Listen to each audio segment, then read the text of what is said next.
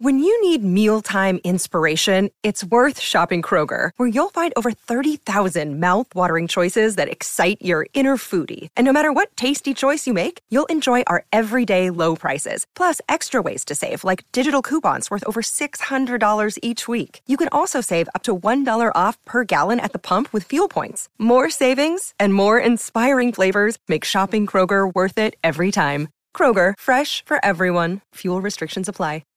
Lucky Land Casino, asking people, what's the weirdest place you've gotten lucky? Lucky? In line at the deli, I guess? Aha, in my dentist's office. More than once, actually. Do I have to say? Yes, you do. In the car before my kids' PTA meeting. Really? Yes. Excuse me, what's the weirdest place you've gotten lucky? I never win and tell. Well, there you have it. You can get lucky anywhere, playing at LuckyLandSlots.com. Play for free right now. Are you feeling lucky? No purchase necessary. Void where prohibited by law. 18+. Terms and conditions apply. See website for details.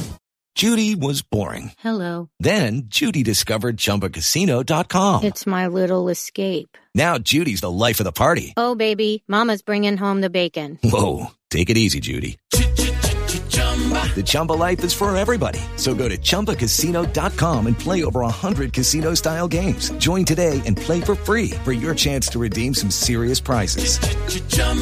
ChumbaCasino.com. No purchase necessary. Void where prohibited by law. 18+. Terms and conditions apply. See website for details. It's the bluest room in town. Yeah, they're actually funny, and the guests the sound through the ups and the downs. Yeah, they'll be there waiting for the next time round. You can find out what it means. Everton will break your heart, but they're still your team. It's far from doom and gloom. So tune in now and get involved with the Blue Room. Yes, it is the Blue Room, fresh from another home defeat. Just when you thought Everton had turned a corner, everything was going to be fine. They give you a big slap in the face at Goodison Park, don't they?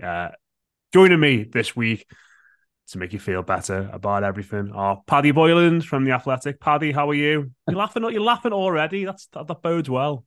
I don't know if we're going to make everyone feel better about everything, but we can give it a try. And also joining us is Mick Green. Or Mick, how are you? Yeah, actually much better since you asked the question a couple of like hours ago. Might have been less than that. Yeah. Yeah. Give me credit there. You give me credit there, for being prepared when I'm not usually that prepared. I just thought of it as I was setting up the Zoom call. We will get on to that shortly. Just before we get on, actually, I never say this, and I should, but if you're listening to this on an iTunes app or anything, please do subscribe. Do give us a rating. Say nice things about me. Say terrible things about Paddy in the comments. Same on YouTube as well. Subscribe. It all helps with the algorithm and stuff like that. I know loads of you listen to us, but it'd be great to get more people listening to us as well. So, and if you do it, I won't say it at the start of the show ever again because it makes me feel awkward as a host. And we'll just move on. We'll move on swiftly. We will talk about Luton, obviously. We'll also talk about Bournemouth on Saturday and how big a game that is. But just sort of wanted to get off on a light-hearted start because I know it was pretty depressing on Saturday. We've had some fun and games over the last few days, haven't we, with the Reds and VAR and all that kind of stuff. And it was ramped up a notch today by Jurgen Klopp in his press conference, who said that he thinks that the football match should be replayed from Saturday after that decision went against Liverpool. I'm just going to leave that one there to hang for a little bit. But to make it Everton related, I thought I would ask some of our listeners, and I'll ask you guys, if you could pick one Everton game from the past to be replayed for any reason you can think of, any reason you like, what would it be? I know Mick is much more prepared than Paddy for this, so I'll go to you first, Mick. What is your choice? Yeah, so there's like three, but two of them are just less, I think, more widespread, I suppose, in terms of the answers that I've seen in the Twitter replies. For me, I think Fiorentina at home would be, just to repeat any game, I think that would be, it's just one of them where you look at it, even if they just played the exact same like performance, you win that game, don't you? And then who knows what would have happened. And then I think another one I saw quite a few times was the Palace at home under Martinez in his first season.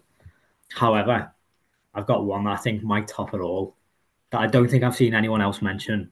It's a bit left field, but I think in terms of the knock-on effects to where we are today, I think it's quite big. And I was having a look at the table around the fixture, and I didn't realise it was that tight at the time. So I've gone with, and this kind of coincides with terrible VAR decisions as well, which the others don't. And that is the draw. I think it was a draw in the end against Manchester United under Carlo Ancelotti when Calvert-Lewin scores. I think that would have been a winner, wouldn't it? Yeah, it was 92nd minute, yeah. Yeah, and Sigurdsson was sat on the floor, and I think wrongly it was given disallowed because he was offside or blocking the view of the goalkeeper. I think Everton, and I think this anyway, because I think COVID came at the wrong time for us all, but for Everton, I think it came at the wrong time. So I think that was some of the best performing Everton sides that I think probably for sure under the Moshiri era, probably only rivaled by Ronald Koeman's Everton in the second half of his first season. But I didn't realise at the table at the time before that weekend, if Everton had won, they would have gone and just getting the table back up. They were 11th at the time, which I think is probably why it doesn't kind of clock that much. But if Everton had won, they would have gone on to 39 points and would have gone 8th, but would have been 2 points off 5th.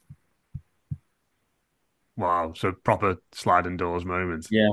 I remember at the time being just really annoyed that Sigurdsson had missed the initial chance because it was an absolute sitter, wasn't it? Yeah, it was. And but I think he was also fouled, wasn't he? Straight after, Wan-Bissaka comes across. That's why he was sat on the floor, wasn't he? Yeah. But yeah, they would have been 2 points off 5th, a point off 6th. I think before that game, I think between then and Ancelotti's first match, the only teams who had won more points had been Man City and Liverpool. So we were with the momentum was with us, and I think if we won that, I mean, I know the week later we got battered by Chelsea, but it's obviously a different story at Stamford Bridge, I suppose. But I think that the momentum could have been with us then, because who knows, if we'd gone on to actually qualify for Europe last season, I suppose that the people at the football club could have gone and said, well, all that money that we've spent in the past is kind of, it's been, it's worth it. We've got European football again. Ancelotti's definitely going to stay now. We're going to be able to invest even more money into the football club. Who knows what the knock-on effects would have happened. I know it's a bit of a long shot to say Everton would have definitely qualified for Europe because I think they were pretty dreadful in those 9 games in Project Restart. But before that, they were actually quite good. So that's what I'm going with.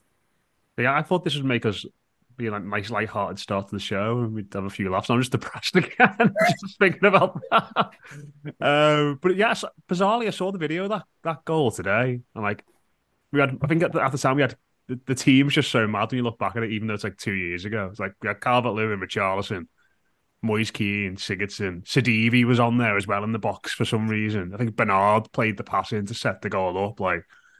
Just changed so much in the course of such a short space of time. But Paddy's, has Mick triggered any memories for you there?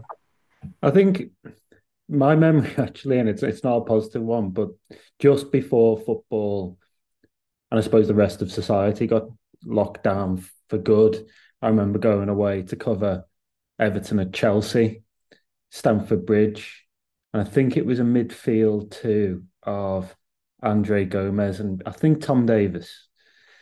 And Everton lost 4-0. So, I mean, I was ready after that not to watch football for a long, long time because they just got absolutely outplayed. And I remember just thinking, why are Everton playing a midfield two against these? They're just getting completely bypassed at every opportunity.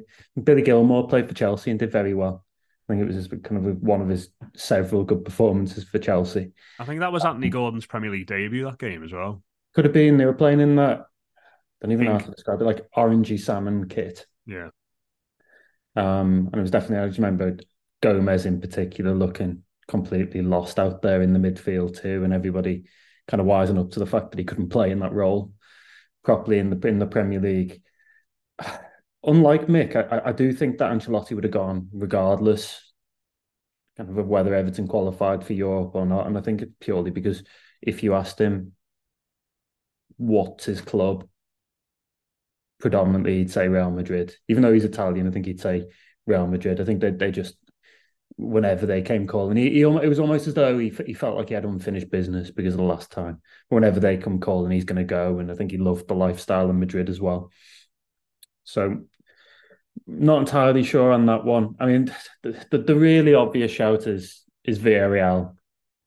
And I suppose if you've got grounds for a game to be replayed, if you're going to go down the kind of the Klopp histrionic route, then you probably go for the Villarreal match, because there's no way on earth that goal should have been disallowed. I saw you saying on Twitter, Matt, that you could play it again and Everton would have lost. And you're almost certainly right. Kind of a very tough team to draw in. I think Everton were actually, when Everton seeded and they weren't. Yeah. They somehow managed to draw the semi-finalists in the qualifying round, an unseeded team in the qualifying round. That year's semi-finalists with some fantastic players when you go through with Forlan and Riquelme, and I think Soreen was playing a fullback and doing very well. So there's a good chance Everton would have lost that game anyway, but obviously we don't know. It was a gross injustice. So that's a reason for it to be replayed. And had Everton qualified for the Champions League proper that season, then I think the whole face of the modern history would look very different. So it's obvious, but I think it's probably the best answer. Yeah, I'd go Palace, the 3-2 Palace that Mick mentioned there earlier. In a sense that, like, I reckon if we try, I'm assuming that like when we replay this game, we go back to that time and we've got those players. And I think that night Martinez played Barkley instead of McCarthy, didn't he? I think he's trying to be a bit too cocky, and we just got picked off on the counter attack all night through the middle by Zaha. And we went 3-1 down. And what was the game that did get called off? So that it got called off in January because of the wind, isn't it? The very, very wind night. You see, my problem with that is that I think they named a team for that game and it was horrific. It was awful, yeah. It was really. I think it was like Oviedo right wing or something like that. Yeah, McGeady was in there as well, wasn't he? And I remember the time everyone was like, God, thank God that got called off. But it's just mad, that Palace game. It's like, because we were playing so well and everything was working so well, and then you just decided to make that change. But I think Palace were I think Pulis was their manager then, wasn't he? I think he'd come in and like sort of galvanise them a bit. And just if you could go back to that night and just play McCarthy and Barry, who were like the mainstay of that season and us doing so well. Like you look at that and like if we won that game, we would have got 75 points that season. Like, you can imagine an Everton team getting anywhere near that. Still wouldn't have been enough, would it? I know we could say that maybe the circumstances afterwards would have been different. Everton might have gotten a roll, and because Arsenal won every game, didn't they? Differently, yeah. But my sense was that Arsenal were always, looking back at it now in hindsight, Arsenal were always likely to chase Everton down. They were the experienced ones in that kind of situation.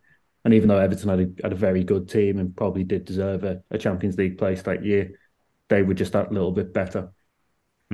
It's tough, isn't it?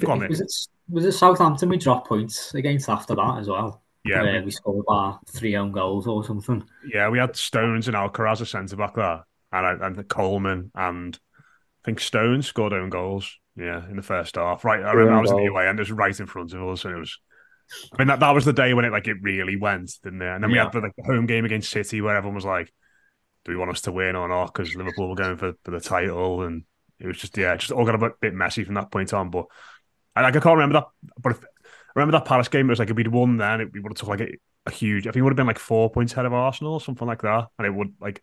You wonder how that would have impacted them then as well. So, yeah, bit of a sliding doors moment. We did ask for some people to give their answers on Twitter to this. Les Roberts says the Palace game replay until we win. The United game before lockdown as well because the winner was not offside. Danny Malaya dug this one out. I honestly couldn't remember this until he found the screenshot. It was Arsenal at home when Drentford scored and was 5 yards onside. This was in 2012. We lost 1-0 and Vermaelen scored for them. The screenshot is on Twitter for anyone to see it. It is bad. Maggie said, FA Cup final 2009, get Lampard sent off for diving. Matt Flusk, Wigan in the Cup at the tail end of Martinez. Martinez then doesn't go on to get the job, and Vitor Pereira is currently driving us to our 6th title in 10 years. Paddy's not having that one. Mike Sullivan, just because I'm still absolutely seething over at the Clattenburg derby. Connor Bennett has said Rodwell derby shouldn't have been sent off. Chelsea away 3-3 when John Terry was offside. And the United semi in 2016 purely because we had Mo Betic at fullback.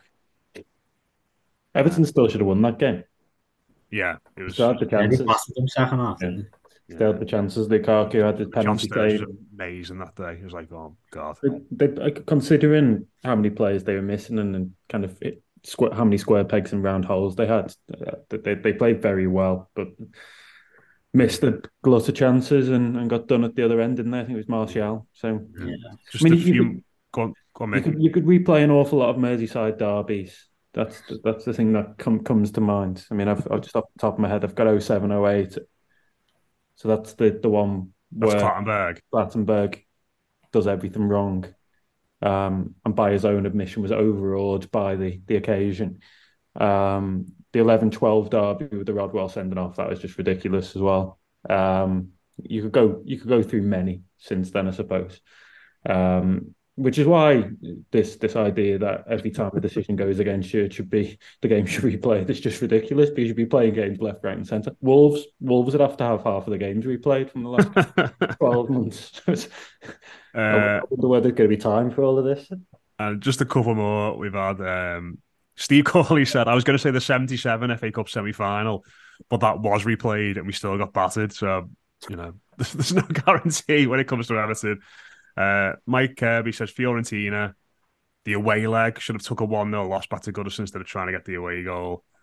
And LGK said the Clattenburg derby, glass houses, etc., etc. So there's loads. There's absolutely loads. Oh, and one last one from Jack. The first leg of the League Cup semi-final under Moyes, Sean Wright-Phillips header. I mean, you could do the other one is Raheem Sterling carrying the ball about 3 yards off the pitch in a game that Everton were in a tie. Everton were leading comfortably. I don't think City get back into that game. Yeah, it's felt good, this, hasn't it? Just getting all these off our chest after all these years. I'm not sure if it's cathartic or just making me even more depressed, Matt. But I'm sure we'll know soon. There we go. If you watched us on YouTube, if you want to get anything off your chest about Everton's past, just leave a comment. Just leave a comment. There's nothing better than having to click read more on a comment because it's so long and people are just getting so much off the chest. So do that. But yeah, let's talk about Saturday. I excluded Saturday, by the way, on Twitter from the games you would want to see replayed because, it's just too soon to address it even then. But we're here now. We've got to talk about it. Mick, I will come to you first, mate. I mean, were you suckered in by them? Did Brentford and Aston Villa make you think this is going to change now? We're going to win 3 games in a week and we're going to bounce into that international break and into Anfield and everything's going to be all right as it can be at the moment, given what's going on at the club? Well, yeah, because for me, it was a week of curses broken. Initially, we finally got our first win of the season in the league against Brentford. And then we and I, for the first time, went to Villa and actually saw us win. And I was in the home end for that. And I just remember watching this. I was like, this team is just completely different. I know we've played relatively okay, I think, compared to the points that we've actually got. But I thought that the performance on the Wednesday, a week today, against Villa was just so good. Probably not as good as against the one against Brentford, but I thought just to go there, and I think the reaction compared to when we were there in August, it was chalk and cheese, I suppose. So I thought going to Luton, and I think a lot of the fan base thought that. I think there was kind of a whole, I suppose, a generalisation to think that a lot of people were actually optimistic going to Goodison for the first time in a long time. It almost felt like the first game in a while where there wasn't a significant amount of pressure because we just won back-to-back games, and obviously we still are lacking that first win at home. But I think compared to the first couple of games, where especially there's always pressure on the opening day, especially when you're playing a team like Fulham to get that first win, and there was always the semantics around not having a striker or having a striker. I remember looking before the game on the weekend, that the last home game before Arsenal, our front three was James Garner, Lewis Dobbin, and Danjuma, which already feels a lifetime ago. I suppose it's not ridiculous to think. It's not ridiculous to suppose it's not a shock. I suppose why we're still winless at home when that was more or less our strongest team for the first 2 home games. But yeah, so I kind of expected us, and to be fair to them, I expected a bit of fluidity in the performance in the first half. I thought they'd come out the blocks and dominate and play with, I suppose, the a sense of relaxation that the fans had at Goodison for the first time in a while. And I think, to be honest, for the first 15, 20 minutes, they were more than fine. They had, I know they didn't have any real clear cut opportunities, but I think in terms of there wasn't more I could ask really from them. They were dominant, they were in control, they were quite frequently entering key attacking areas, and I thought the actual game plan was paying off, even with Garner on the right. I know that was probably a talking point beforehand, and who should have played there, and obviously was a talking point afterwards. But even then, I thought that was completely fine. We played quite narrow, and it seemed to be working. And it just seemed to, as soon as Luton seemed to get like 1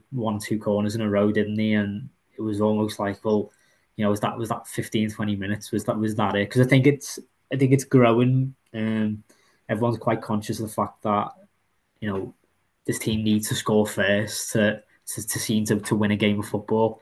And I think that obviously means having to score first in the first half. So if you miss out on your opportunities early on and then allow the opposition to gain a little bit of momentum themselves, I think we've seen that in all 3 of the other home games, Arsenal aside, where we've had the control for the majority of the game, and the opposition, you can kind of almost visually see them realise that there's something in this for them if they put the foot on it. And I thought Luton did that at times. Obviously, they had set pieces to do that. It's not like the cards open or anything. But I think for the teams who have been as good at defending set pieces that we have really since Dyche came in, it's so frustrating to concede 2 pathetic goals of that nature. So you can't have any complaints. Well, we can't have any complaints. But from Dyche's side, that's his bread and butter. That's been this team's bread and butter. They went to probably the best set piece team in the league in Brentford the week beforehand and coped with it relatively fine, apart from one moment after we scored the second goal, I think it was. So, they're quite clearly capable. So to concede 2 goals of that nature. But yeah, I think really it's so hard to not look at it as just a massive missed opportunity, because I think the whole semantics around the football club would be massively different if they managed to win 3 games in a row. I know one of them was in the cup, but the fact that it was against Aston Villa, against a team that we'd already been battered by, and still played a relatively strong side, especially in the second half, and played so well. Just so frustrating, and I think kind of epitomises in many ways Everton under Sean Dyche, where they seem to kind of turn a corner, whether it be with a solid performance and ground out the result away from home, or they've managed to actually win at home, and then they go down. They do something stupid like that. Hello, it is Ryan, and I was on a flight the other day playing one of my favorite social spin slot games on ChumbaCasino.com. I looked over at the person sitting next to me, and you know what they were doing? They were also playing Chumba Casino. Coincidence? I think not. Everybody's loving having fun with it. Chumba Casino is home to hundreds of casino-style games that you can play for free anytime, anywhere, even at 30,000 feet. So sign up now at ChumbaCasino.com to claim your free welcome bonus. That's ChumbaCasino.com and live the Chumba life. No purchase necessary. VGW. Void where prohibited by law. See terms and conditions. 18+. With the Lucky Land Slots, you can get lucky just about anywhere. This is your captain speaking. We've got clear runway and the weather's fine, but we're just going to circle up here a while and get lucky. No, nothing like that. It's just these cash prizes add up quick. So I suggest you sit back, keep your tray table upright, and start getting lucky. Play for free at LuckyLandSlots.com. Are you feeling lucky? No purchase necessary. Void where prohibited by law. 18+ terms and conditions apply. See website for details. Yeah, and it's interesting, Paddy, that Mick sort of says there about it was a week where he thought it was going to break a lot of curses, and bringing it round to like sitting there in the first half, we've been done 2 set pieces, and it's annoying, it's terrible defending. But I'm sort of sat there thinking, like, these have got a plan. It can happen. It's almost like made up, but it can happen. You can get done on set pieces, and crucially, I think everybody in that ground between probably minute 35 and half time are going, we need to get one before half time here. We really need to get one, and then all of a sudden the second half looks different. They'll be a bit more nervous, and we'll come out flying. And we get it eventually after the VAR, and you're thinking, right, here we go. The platform is there now. The crowd they didn't get booed off. The crowd were back on the side against his scored before half time. Luton are probably a bit shaky. One of the centre-halves goes off injured at half-time as well. Luton, you figure, right, the platform is there now for you to go out and put this to bed. to get that third win in a week, to finally score more than one goal in a home game under this manager. You know, you're not going to get a better chance to sort of come back from 2 goals down to put a lot of this to bed. And that's why for me, in so many respects, I was so much more disappointed with the second half than the first half, even though it obviously ends up 0-0 and we don't concede any goals in the second half. But it just felt like from the minute they kicked the ball off to start the second half until, listen, I mean, I walked out on 85 because I just couldn't watch it anymore because it was just so excruciating. But from what I saw, it just felt like from the minute they kicked off up until the last kick of football I saw in the ground, they just got worse and worse and worse. And it felt like they got further and further away from scoring a goal. Yeah, well, you expect after the goal just before half-time, you expect Everton to throw everything at Luton in the second half. And I suppose they did to an extent. They made changes. They went 2 up top, like a proper conventional 2 up top, and loaded the penalty area at every opportunity. But it turned out to be a damn squib. It's just, if you look at the chances they created in the second half, I think Beto was offside, quite clearly offside for one header that he put well over the bar. And then there's probably only another header for Beto, which I think he should score from, to be honest. That's probably the only kind of big golden opportunity after the break. Kind of in the match piece of it, I tend to write my match pieces as a reaction, more or less straight on the final whistle. So even if they go live on Monday, I'll write them on Saturday evening. And kind of my thoughts at the time, and that thought has persisted throughout this period, was that Everton pressed the panic button way too quickly. If they carried on doing what they were doing in an attacking sense in the first half, I think they'd have got more opportunities and they'd have probably ended up getting at least a point in the game. So like you, I was more disappointed in the second half performance because I think it showed the limitations of Everton to a greater and truer extent than the first half did. I mean, like as Mick said, that they've not always defended set pieces badly. Luton exposed some areas that'll need to be tweaked. But the true nature of Everton is this side that stumbles at home, that can't buy a win at Goodison now, with the worst record in the Premier League of any side in the kind of over the past 13 months or so since the start of last season. And I believe even Leeds have a better home record than Everton, even though they haven't started the season in the Premier League. So that game is almost more difficult for Dyche as a manager and for Everton as a cohort than Brentford or Aston Villa, because you have your game plan in front of you in those away games. You know you can have less of the ball. You know you're playing for set pieces. You know that most likely the target is get the ball up quickly to Dom and get runners beyond him. And that's where players like Doucouré and McNeil, etc. will thrive. I think we saw at home against Luton, particularly in that second half, the limitations of Dyche's setup, but also the players as well. And going long into these 2 big towering centre forwards was so basic, it was unreal. Exactly the kind of attacks Luton would have wanted to defend against, I guess, if you'd asked them before the game. Exactly the kind of attacks they used to playing against. And Everton had the blueprint there for them in an attacking sense from the first half. It would have been nice to see personnel move about. You could have got maybe, I don't know, you could have still brought Harrison on. You could have had Danjuma playing just off Calvert-Lewin or Beto. You might have mixed things up a little bit, got Garner into the centre of midfield. But I think they lost control.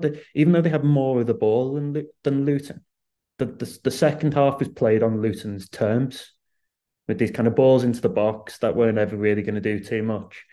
And then the other thing was the kind of the relentless time wasting. I mean, I asked our data guys for kind of ball in play stats, and I think only 3 games across the whole Premier League have had less actual football action in the match.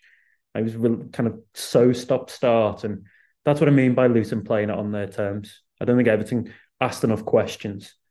And bizarrely, I'd kind of looked at the bench and thought, well, at the very least here, if Everton are going to go down in games, then if you've got Danjuma, Harrison and Beto, then you've got a chance of mixing it up and getting results. So that was disappointing. It was really quite disappointing and completely deflating after what had been a week of real positivity. Where, like Mick, saw the performance against Brentford, saw the performance and the result against Aston Villa, and I was wondering if this was going to start to turn for Everton, if Everton were just going to start to kind of climb a little bit.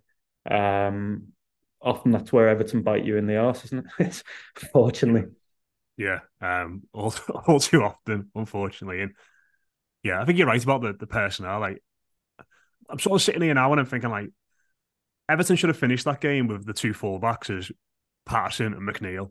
Like, I don't think there's any reason why in the last 10 minutes of that game. Yeah. You know, because Patterson comes on, does he come on about 85, does he? Maybe a little bit earlier. And Mykolenko stays on the pitch for the entire game. And I think the situation there in the second half, they're attacking the Gladys Street in front of me. And McNeil, I don't know what he was doing or where he was playing. It was absolutely mad. Like, he seems to be playing off the striker, and Decore would drift into that position on the left-hand side. So we had no width on the left. And then on the right-hand side, we had Harrison, who obviously is left-footed, and he'd get it and he'd cut inside. And Young, let's have it right, he can't get up. He can't get up the pitch anymore. Yeah. He can't get up to support and offer that overlap and run anymore. And even by Patterson just being there and just making that run around him all the time, he would have drew a man away from Harrison, and all of a sudden the pitch opens up for you. So everything was just getting so clogged all over the pitch. And it was like, it just seems so obvious what needed to happen. Like, when we brought on those two centre forwards, and we've got to get crossed into the box, you've got to create space in wide areas on our right, or you've got to have someone who is actually there on the left. And it was just the same thing happening time and time again. And I wanted to come to you on that, because obviously there's been loads of stuff about XG and all that in the build in the aftermath. I thought it was really interesting that the manager after the game said, well, this isn't verbatim, but we won the XG. And then in quotes that came off from the club yesterday, it said stats mean nothing. So I don't know if someone sort of had a bit of a word for him there and said, this has pissed a few people off. Can you sort this out? But I think when we get to this stage with managers, and it's happened so often down the years, we get into this perpetual cycle of we're doing terribly, and then another person will go, well, the manager can't get on the pitch and stick the ball in the back of the net for them, and we go round and round and round again. What is it you think we're seeing here with this team now, and the pattern that we've been having at home? Because I remember that the first game of the season we spoke after Fulham, and we said, well, if this is a one-off, then it's all right, because more often than not, these things will even themselves out. In a sort of similar way to we had with Lampard last season, where everyone was getting quite excited and you were very hesitant, going, well, the numbers say that this is going to turn at some point, it's going to turn badly. You're in the same situation now where you look at it and go, this is going to turn well for Dyche, sort of the inverse of that? Or is it a bit of a different issue when it's attacking as opposed to defensive? Yes and no, I suppose, to your answer. I think putting it like a bit of a blank statement, I think Everton are a much better team than a team that has 4 points after 7 games, I think it is, and I think they deserve that. I think maybe there's a misconception, especially with when it comes to expected goals, that just because you create big chances or have good chances to score doesn't necessarily mean that you, 1, deserve to win, or 2, performed well. I think you can have a flurry of good opportunities and actually played quite poorly. I think that's okay for that to be the case. I think it's Luton especially was. There was certainly some good parts, I thought. Well, I say good parts, but interesting parts to take away from it, because I thought there was quite a noticeable effort made, especially in the first half, and I thought we saw it against Brentford as well, in terms of how Everton actually set up, and it looked like they'd actually tried something different. And you've hinted at it there with McNeil, tried something different to actually break these teams down in open play. I just think it was probably counterproductive, and is counterproductive with the players that we've got available. And I think if we all answered the question of where do we think Everton's creativity lies, it's out wide, and those players are Dwight McNeil and Jack Harrison. So generally you wouldn't want them inside, but I think that, to me especially, it looked like the game plan was to get those players, Harrison less so in the second half, but McNeil particularly. I don't know whether this was kind of part of trying to tackle the fact that James Garner was playing on the right, so having those players further inside was was to combat that. But I know Dyche said, I think it was after his post-match press conference against Brentford last week. Paddy will obviously know better than me. I think he actually might have been his interview with the club, that he wants McNeil to be given more of a freer role than he had last season, to be able to, in possession, to be able to, I suppose, be able to drop deep, to be able to drop inside. And I thought we saw that, but that means that left side then has to be dominated, I suppose, by whoever's playing at fullback. And obviously on the weekend, that was Vitaly Mykolenko. And I think you made a really good point there, Matt, that probably the last 10 minutes we should have gone for McNeil. I didn't think he had a particularly good game on Saturday, but we should have gone for McNeil at left back rather than Mykolenko. But I think that kind of hinted the fact that should have been the case, because the way in which McNeil was playing was he was so central that he wasn't the outball anymore. Like, I remember looking quite a few times last year at the stat progressive passes received. I mean, kind of self-explanatory. It's who's receiving the most progressive passes from the team, who's basically the outball, who's getting played in, into the most creative positions, really. And for the large period, especially when Everton played well, especially when Everton played well at home, it was always McNeil. He was the one who was the highest number. He was seen as Everton's, because there was pretty much no one else really apart from Alex Iwobi. He was the main source of creativity. But on the weekend, it was I think he still might have been joint, but he was joint with Vitaly Mykolenko, and Mykolenko had the most touches in the attacking third as well. And I think that kind of, like, to me, that from what I saw, that was by design, but kind of also sums up the issues that Everton had. That the person who had the most touches in the attacking third is probably, centre backs. Despite the centre backs, well, even then maybe you'd say James Tarkowski and Brandtweit are all right on the ball, but you'd probably say Mykolenko is the least creative player in the side, and yet he's the person who's getting the opportunities the most in attacking areas. And I think that was, that was premeditated, and I think it says to me that they're obviously trying something different, and they're trying to find new ways of breaking down teams like this. But whether it actually works or not in the long term, I'm not sure. Getting to your further point, though, I think what's really crucial is the upcoming fixtures. I think after Bournemouth, it's Liverpool, West Ham, Brighton. I think Burnley's in between those two, and then it's Palace and Manchester United. There's only, to me, really Palace, which seems like a similar game to what Luton will be or what Wolves will be. Teams in which Everton will be, they'll be more like Brentford than Luton. And I think that's got to be seen as a positive, because the owners won't be on Everton in those games. There's always a chance that, because the people managing those football clubs are relatively smart, that they'll come and try. And I think what we saw at the end of Lampard's reign in particular, I remember the Wolves game and the Southampton game in particular, where it was almost like the side came in and went, we know that you're just not really going to do anything here, so you can have the ball and we'll just eat into all that space behind. So that is a worry. But I think more positively, I don't think Bournemouth manager Iraola's quite a purist, so I don't think he's going to come in and try and implement the same tactics that Luton did, and that should play into our hands. So I think that kind of might help coincide with the fact that if Everton are able to return to the mean, I suppose, and what their performance probably should have deserved over the opening weeks, we might see more points come out of maybe more difficult fixture list coming up. But I don't think it will have been because they've just been unlucky in a couple of weeks. Because I think they have been unlucky, but I think they've also been a little bit poor. But at the same time, I think they've still been much better than what we were seeing last year.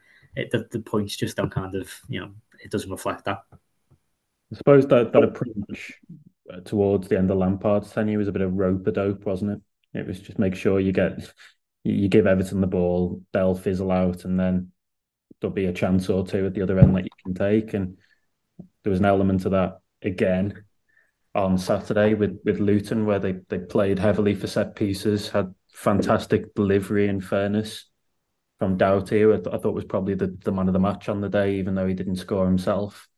And then expose Everton's limitations the other way. But Everton were completely complicit in that. I mean, going back to the first half strategy that Mick's outlined there, I think it was by design that you've got two very narrow wingers coming inside in Garner and McNeil, and then you've got Young and Mykolenko trying to fly past on the overlap and provide the actual width.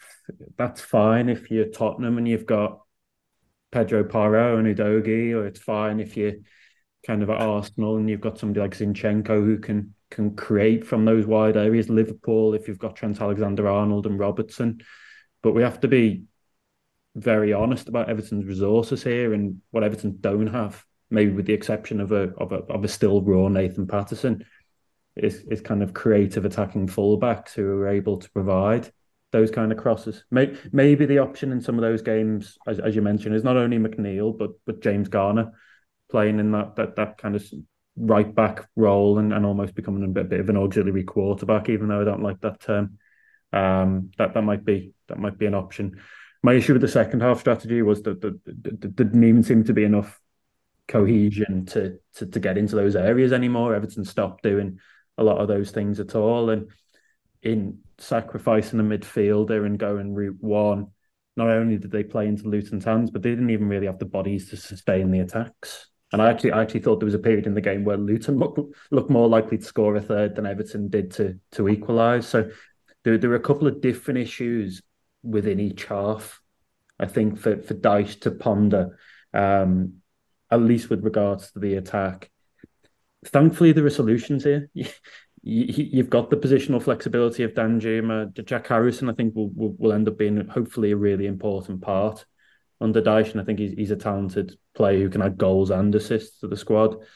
Calvert-Lewin has come back and has been great in the main so far, and certainly looks a step above even Beto. So there are options here, but I still think Dyche is searching for the right configuration of players, what works best, how it all kind of knits together. And I suppose that my slight concern here is that, or maybe it's a big concern, is that with the exception of Pickford in goal, the central defensive two, and maybe Calvert-Lewin up front, you could question kind of first choice starters in each position here. I mean, who's Everton's best right back? If they go with Mykolenko, can they play the way they try? Coleman, isn't it? maybe, but then kind of left back, if you go with Mykolenko, you have to understand what he is, and he isn't Leighton Baines or Luca Dean in the attacking third. So you have to play a different way there, and that means you probably need more width on left wing. What configuration do you go for in wide areas? Do you play McNeil and Harrison, which is what I probably think he's likely to do moving forward? Does Doucouré stay in the number 10 position, or do you need something more expansive there for home games? And where does James Garner fit into all of it? So there's kind of 5 or 6 fairly key selection decisions for Dyche here, and it's great to have extra options, but you need to put the right ones on the pitch. And I thought second half it was almost just like looked at the bench and said, I've got him, let's throw him on. And Beto and Calvert-Lewin are really tall Elwyn headers. Need to do more than that in the Premier League. Every side there or thereabouts will lap that up because it's basic and it's not going to get the job done. So I think the onus is on everyone. This is not just about the players, and it's not just about mentality, as Dyche keeps on kind of wanting to kind of talk about. It's about kind of the standards across the institution, and it's about kind of the manager and the coaching staff finding solutions to problems that are kind of rearing their head. Yeah, I think just to go back to the possession that we were talking about, and I suppose the kind of difference between what Everton are good at and what maybe sides want to see from Everton when they come and play us. I was just having a quick look while Paddy was talking, and we had 67% possession on Saturday, which unsurprisingly is the most Everton have had done on the Sean Dyche. It's just a ridiculously high number. But we were talking just a little bit before about how in like the last couple of weeks under Lampard, it almost felt like everyone kind of came in and just said, you can have possession, we'll just, we'll kill you on the break. So just having a quick look then at the 5 of Lampard's last 7 games. So the 2 Bournemouth games, Wolves, Southampton and West Ham, Everton averaged 61% possession. And then in the 7 wins that Everton have had under Sean Dyche since, they've averaged 40%. And then obviously they had 67% on Saturday. So the blueprint's there for what works and what doesn't it? Obviously, it's not as simple as that, because I'm sure there's been quite a few games where they've not had as much possession. the Manchester United away, for instance, or Arsenal away last season, or Arsenal at home a couple of weeks ago. So it's not as black and white as that. But I think it's also quite simple that because of the cohort of players and the manager that we've got, that when Everton become the dominant or more controlling side with the ball, that there's, I really don't think it matters what type of system is brought up at the moment. And I think it doesn't really help that we've gone from two very similar games in Brentford and Villa to Luton, probably with one training session probably in between those days. It's not helped, but I still don't think the answer's probably there for those type of matches. And I think what really will come down to is I suppose, hopefully, I suppose the blueprint really is going on to score within the first 30 seconds like they did against Brentford, where they can just, we are at home, but you can have the ball now. I think that's got to be the blueprint. Yeah. So disappointing. And I just think as well now, like, when we talk about the game at the weekend, like, for me, Paddy, he's just got to make a decision on that midfield now as well. I think James Garner on the right will work maybe in a lot of away games, but I think in home matches, certainly those home matches that Mick mentioned there, where the onus has got to be on us. It's going to be three positions, and four of them are going to go into it, or five if you want to class Danjuma as maybe a player who can play off a centre forward in that Doucouré role. And it just felt like on Saturday, like, he didn't want to. Not necessarily not upset one of them, but he kind of made the easy choice in there. And for me, looking at Saturday, and I've been very critical of Idrissa Gueye and what he doesn't do for the team mainly. But I just think back to that second half, and when we were trying to sustain pressure and how easy Luton got out, and I think back to that first half against Doncaster, and it was oh my word, what the hell are we watching here? It feels like Everton kind of need him to be on the pitch just to be the grown-up and to sort things out, because and I know Onana and Garner did well against Villa in midweek, but Jesus Christ, that second half on Saturday, it didn't really look like either of them knew what to do with the ball, what to do without the ball. And certainly for me, I think it's got to be Idrissa Gueye and then two others in that midfield. And listen, he's got a tricky decision to make, but I'm not sitting here going, oh, how can you leave Onana out? How can you leave Doucouré? How can you leave James Garner out? Because I don't think any of them have been absolutely amazing necessarily. I don't think any of them could really complain if they were left out the side, to be honest. But I just think in home games, it needs to be two actual wingers and then just make a tricky decision in midfield and go with it. Yeah, and I don't think there's an easy solution here, really, because in sacrificing any of the three starting central midfielders, you lose certain components from Everton's game. I think Onana continues to show an awful lot of promise, despite maybe not always putting it together for 90 minutes. You sometimes see an outstanding 45 from him, but then he seems to kind of fade as the game progresses. First 20, he was fantastic on Saturday. I remember saying to me dad, like in the ground, like he's playing really well here, and then he just completely disappeared from the game. I mean, I'm the same against Sheffield United away for me.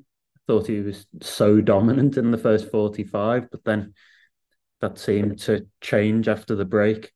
Young players like him are going to have those consistency issues, but he seems to be the one that provides the extra kind of defensive quality in there alongside Gueye, who is the actual sitting number 6, I suppose, and normally in Dyche's system. And I think if you asked 100 Evertonians who should be dropped, they'd probably say Idrissa Gueye, wouldn't they? That'd be the most common answer out of the three. The most common answer, I imagine, would be keep the rest as it is in the central areas, but take out Idrissa Gueye and put in James Garner. My issue with that is that I don't think you're substituting like for like. I think in Idrissa Gueye, you've got kind of one of the top ball winners in the Premier League still, even at the age of 34. Somebody who kind of keeps Everton ticking in a way that I think maybe we only realise when he's not there, like the Doncaster game, like the second half. And most of Everton's best performances come with him in. The funny thing with Gueye is that you'll see his pass completion. It's normally the highest in the team, and a lot of that will be short stuff. But there's always in just about every game, there's one or two instances where he gives the ball away in a really bad position. So he's not giving the ball away loads, but when he does, it tends to be in front of the defence and for a big chance, as it was against Brentford. So do you sacrifice him and put in Garner? Well, I probably think Garner's a number 8 at the moment. He's the one that maybe goes box to box. But every time he's come inside Garner, and every time he's been given that extra onus, that extra creative freedom, I kind of feel as though he hasn't completely grasped it. Doncaster, first half, second half against Luton on Saturday, although there were tactical issues as well with the midfield being bypassed. Doucouré is a really interesting one for me because he's kind of both a strength and a weakness. He's a sign of everything that's good about this Dyche team when it plays well, as they were against Brentford. But you also see the limitations when you're trying to pick the lock against teams at home. And he's not a number 10. I mean, I did an interview with him in Evian in pre-season. He said, I'm not a number 10, and this season I hope and think I'm going to play slightly deeper. Now, that hasn't materialised, but Everton don't have loads of options in that position. So finding the right balance in there is going to be interesting. I think the most likely solution here involves Dwight McNeil and Jack Harrison as the wingers, and then 3 out of 4 from Idrissa Gueye, Doucouré, Onana, and James Garner. And you can make a case for any of them, really, in there.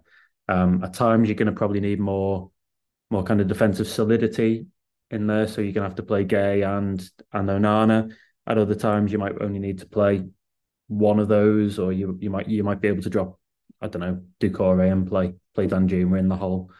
What I would say is that I think at the moment that they're still searching for that right blend and that right balance, and it's not completely right. But with Doucouré in the home games, it strikes me as though they're not able to sustain wave after wave of attack. He's better suited to doing what he did against Brentford, which is just running beyond the main striker and providing that extra pair of legs in there. So it's going to be a difficult one. It's going to be a really difficult one. The only one I don't really see a place for, and I would like to see a place for him, but is Danjuma. Like, where does Danjuma fit into all of this? Because you probably look and go, McNeil and Harrison look like Dyche wingers in a typical sense. They do a lot of what Dyche wants a winger to do.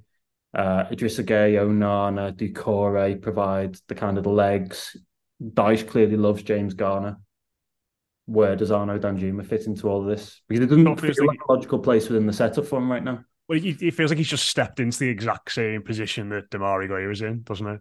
Like, you're only gonna start matches and if somebody else is injured, because I don't quite trust you. And like, it's mad to say that about a player who's, really just starting October. He's not played many games for us, but it feels already like he's in that position. Because like, do you not think Everton would have been far likely to get something from that game in the second half if Danjuma, for example, was playing off a central striker rather than in the second half either Doucouré in there or that DCL better experiment where it was just Route 1 football all the time? Like, I mean, those two were horrendous together, weren't they? Like, it didn't look like they'd done any work in training whatsoever, like playing together. Like, they were both challenging for the same ball. They were running to the same. It was like just so bad, like, and chaotic. But like, I think you're right. Like, Danjuma was, when he was really good at Villarreal, played off I think it was Gerard Moreno, wasn't it? Like a big centre forward, sort of in like a strike partnership. So, do you remember when Ancelotti used to call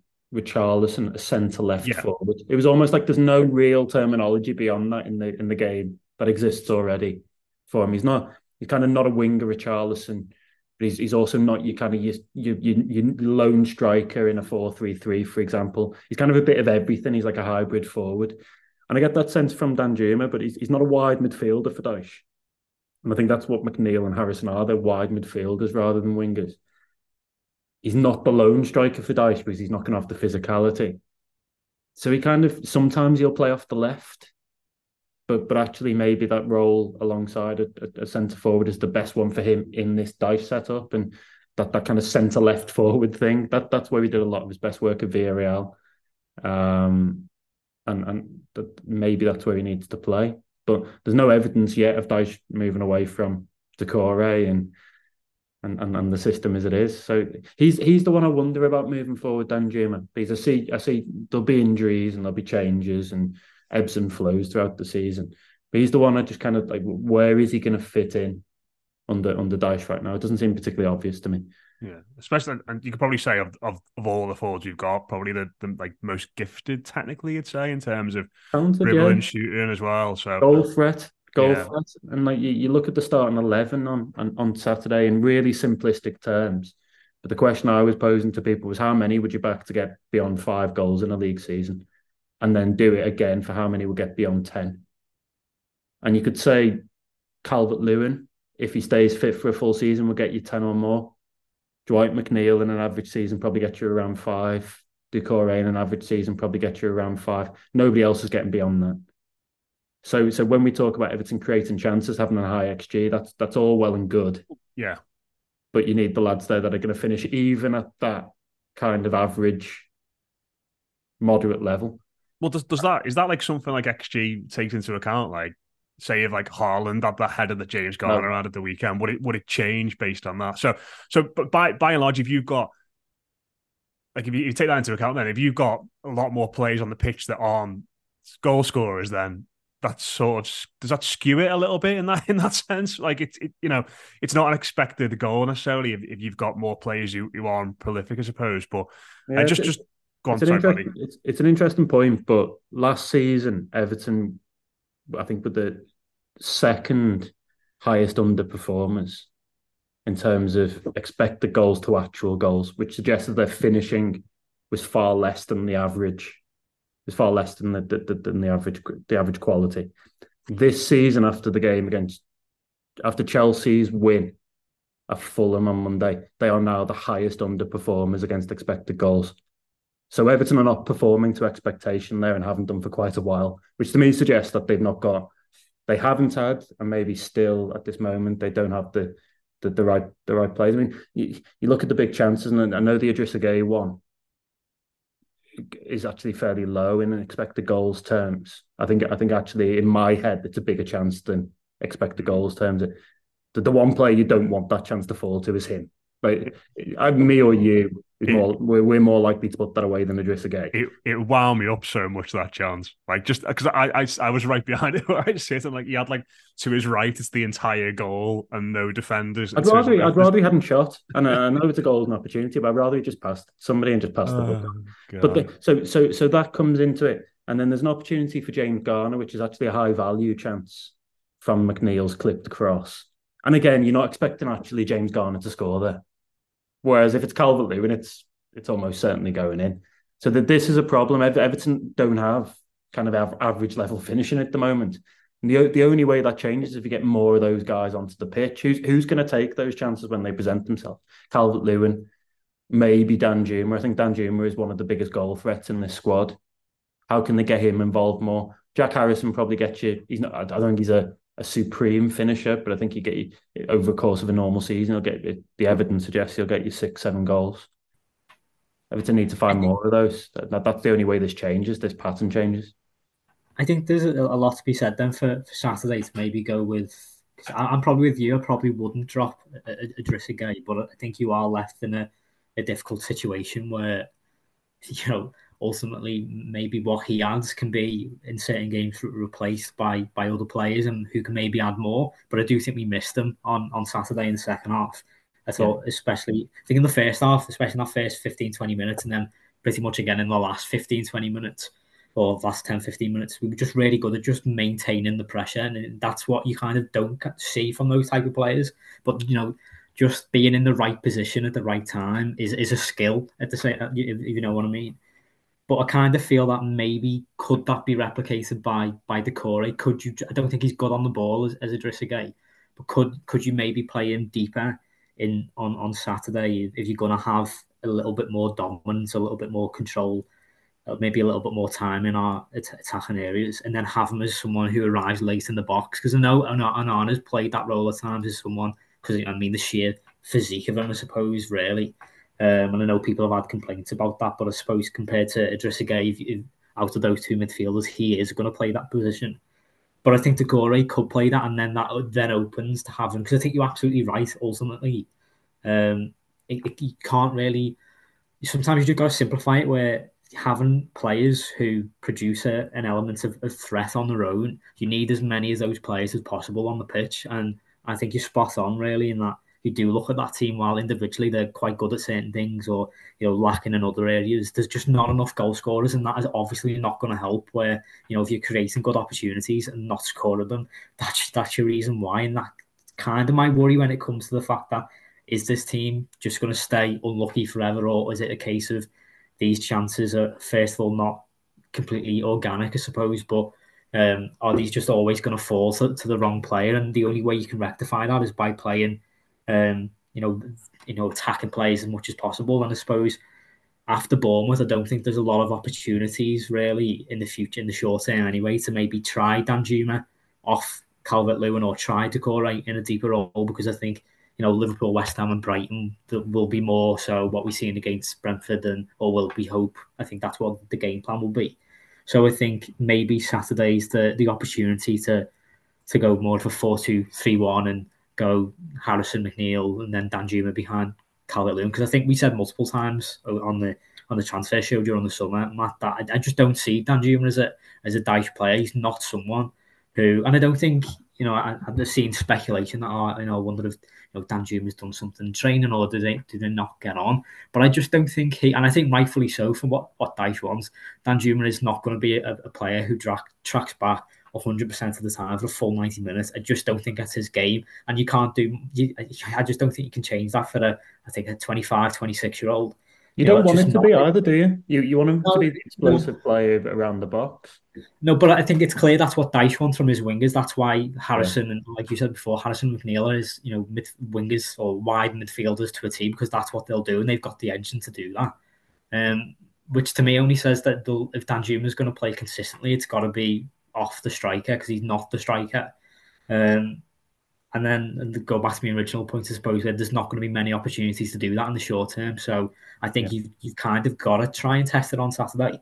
And I think it would be interesting to see that with Doucouré and Onana, whether it might be too much of a risk to not play Idrissa Gueye after what happened on Saturday. But I think it's something I'd like to see. But it might, it might not work, but it's not like the results are free flowing in at the moment anyway. So yeah, it's absolutely fine. By the way, to have different blueprints for different games. I think one of the issues. I think one of the issues here, maybe with the approach from Brentford to Villa to, well, let's actually take Villa out, from Brentford to the next league game against Luton, was that you probably got a fairly similar approach, with wingers inverting and looking to get beyond the main striker. The need for something else is quite clear, and I don't think it involves Vitaly Mykolenko getting to the byline and whipping crosses in. I just don't think that's the way Everton are likely to get any joy. Certainly not Mykolenko's game. So it's absolutely fine to have that blueprint we've spoken about, which is Doucouré going beyond Calvert-Lewin and McNeil playing as a more conventional winger away from home, or in games where you can have less possession. That seems to be Everton's best route of success at the moment. Where they're coming up short time and time again is when there's the extra onus on them, when they've got more possession, when they've got to create things. I mean, let's not forget, the most creative player from open play by far in that Everton squad last season was Iwobi, and he's left. So we've further entrenched this transition towards direct wing play, getting crosses into the area. There may also be times, by the way, where sides that aren't as physical as Luton aren't able to cope with Calvert-Lewin and Beto in the penalty area. But you've got to pick your battles. You've got to make sure that the game plan is tailored to the opposition, and instead of a one-size-fits-all approach. And a one-size-fits-all approach, which kind of suggests that you're going to get success against Brentford away in the same way you're going to get against Luton at home. So let's see what that is. I think there needs to be a bit more adaptability, and needs to be a bit more of a thought into how Everton can break some of these sides down. And maybe that involves Danjuma, maybe it involves a reconfiguration of the midfield. It almost certainly would involve different personnel at fullback if you want to create from there. So all of these things, a lot of these things we're putting on the manager. that these are solutions for him to find. I don't think it's as simple as to say the players are making all the errors, they're not taking the chances, and we need to improve the mentality and change the narrative around Everton. Some of that might be true, but there's also work for Dyche to do here as well. Yeah, steered clear of the manager because I feel like we might be speaking about him a lot over the break. So we'll get to that when we come to it. But do you know, I sort of like moved on from the Luton game, and then last night I saw the goal Burnley scored against them, and I was like, oh my god. I've not seen it, and I'm trying to watch as little football as possible. It was essentially goalkeeper passed the centre back passed the centre midfielder passed the striker right through the middle of the pitch, and they score.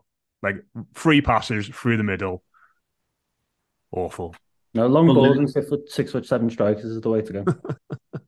Sorry, Mick, what are you going to say? Luton pressed them so high though to give them the opportunity for that. And whereas, on Saturday we just thought, well, we'll just, ignore all that and just hoof it up as quickly as possible. And like Paddy's alluded to quite often already, that, Luton would have been made up with that, wouldn't he? So yeah, just did me head in. Like even on Saturday, I sat there on the ground. I was like, there is so much space here for us to exploit, but we just can't. We're just so Let's not revisit it. We'll leave it there anyway. We've gone on for ages there about so I'll trip down memory lane at the start, I think, which took up the hour there. But cheers to Mick, cheers to Paddy. Do comment, do rate, give us a rating, all those sorts of things. We'll be back later in the week on Blue Room Extra. Dave's doing Subscribers Weekly. We'll have weekend preview. We'll have mailbag, and then we'll be back in the Denby Castle after Bournemouth at home. Sends shivers down your spine, doesn't it, thinking back to that last day of last season. But fingers crossed, it's the same result, and we go to the international break happy. But cheers for tuning in. Up the Toffees. Catch you soon.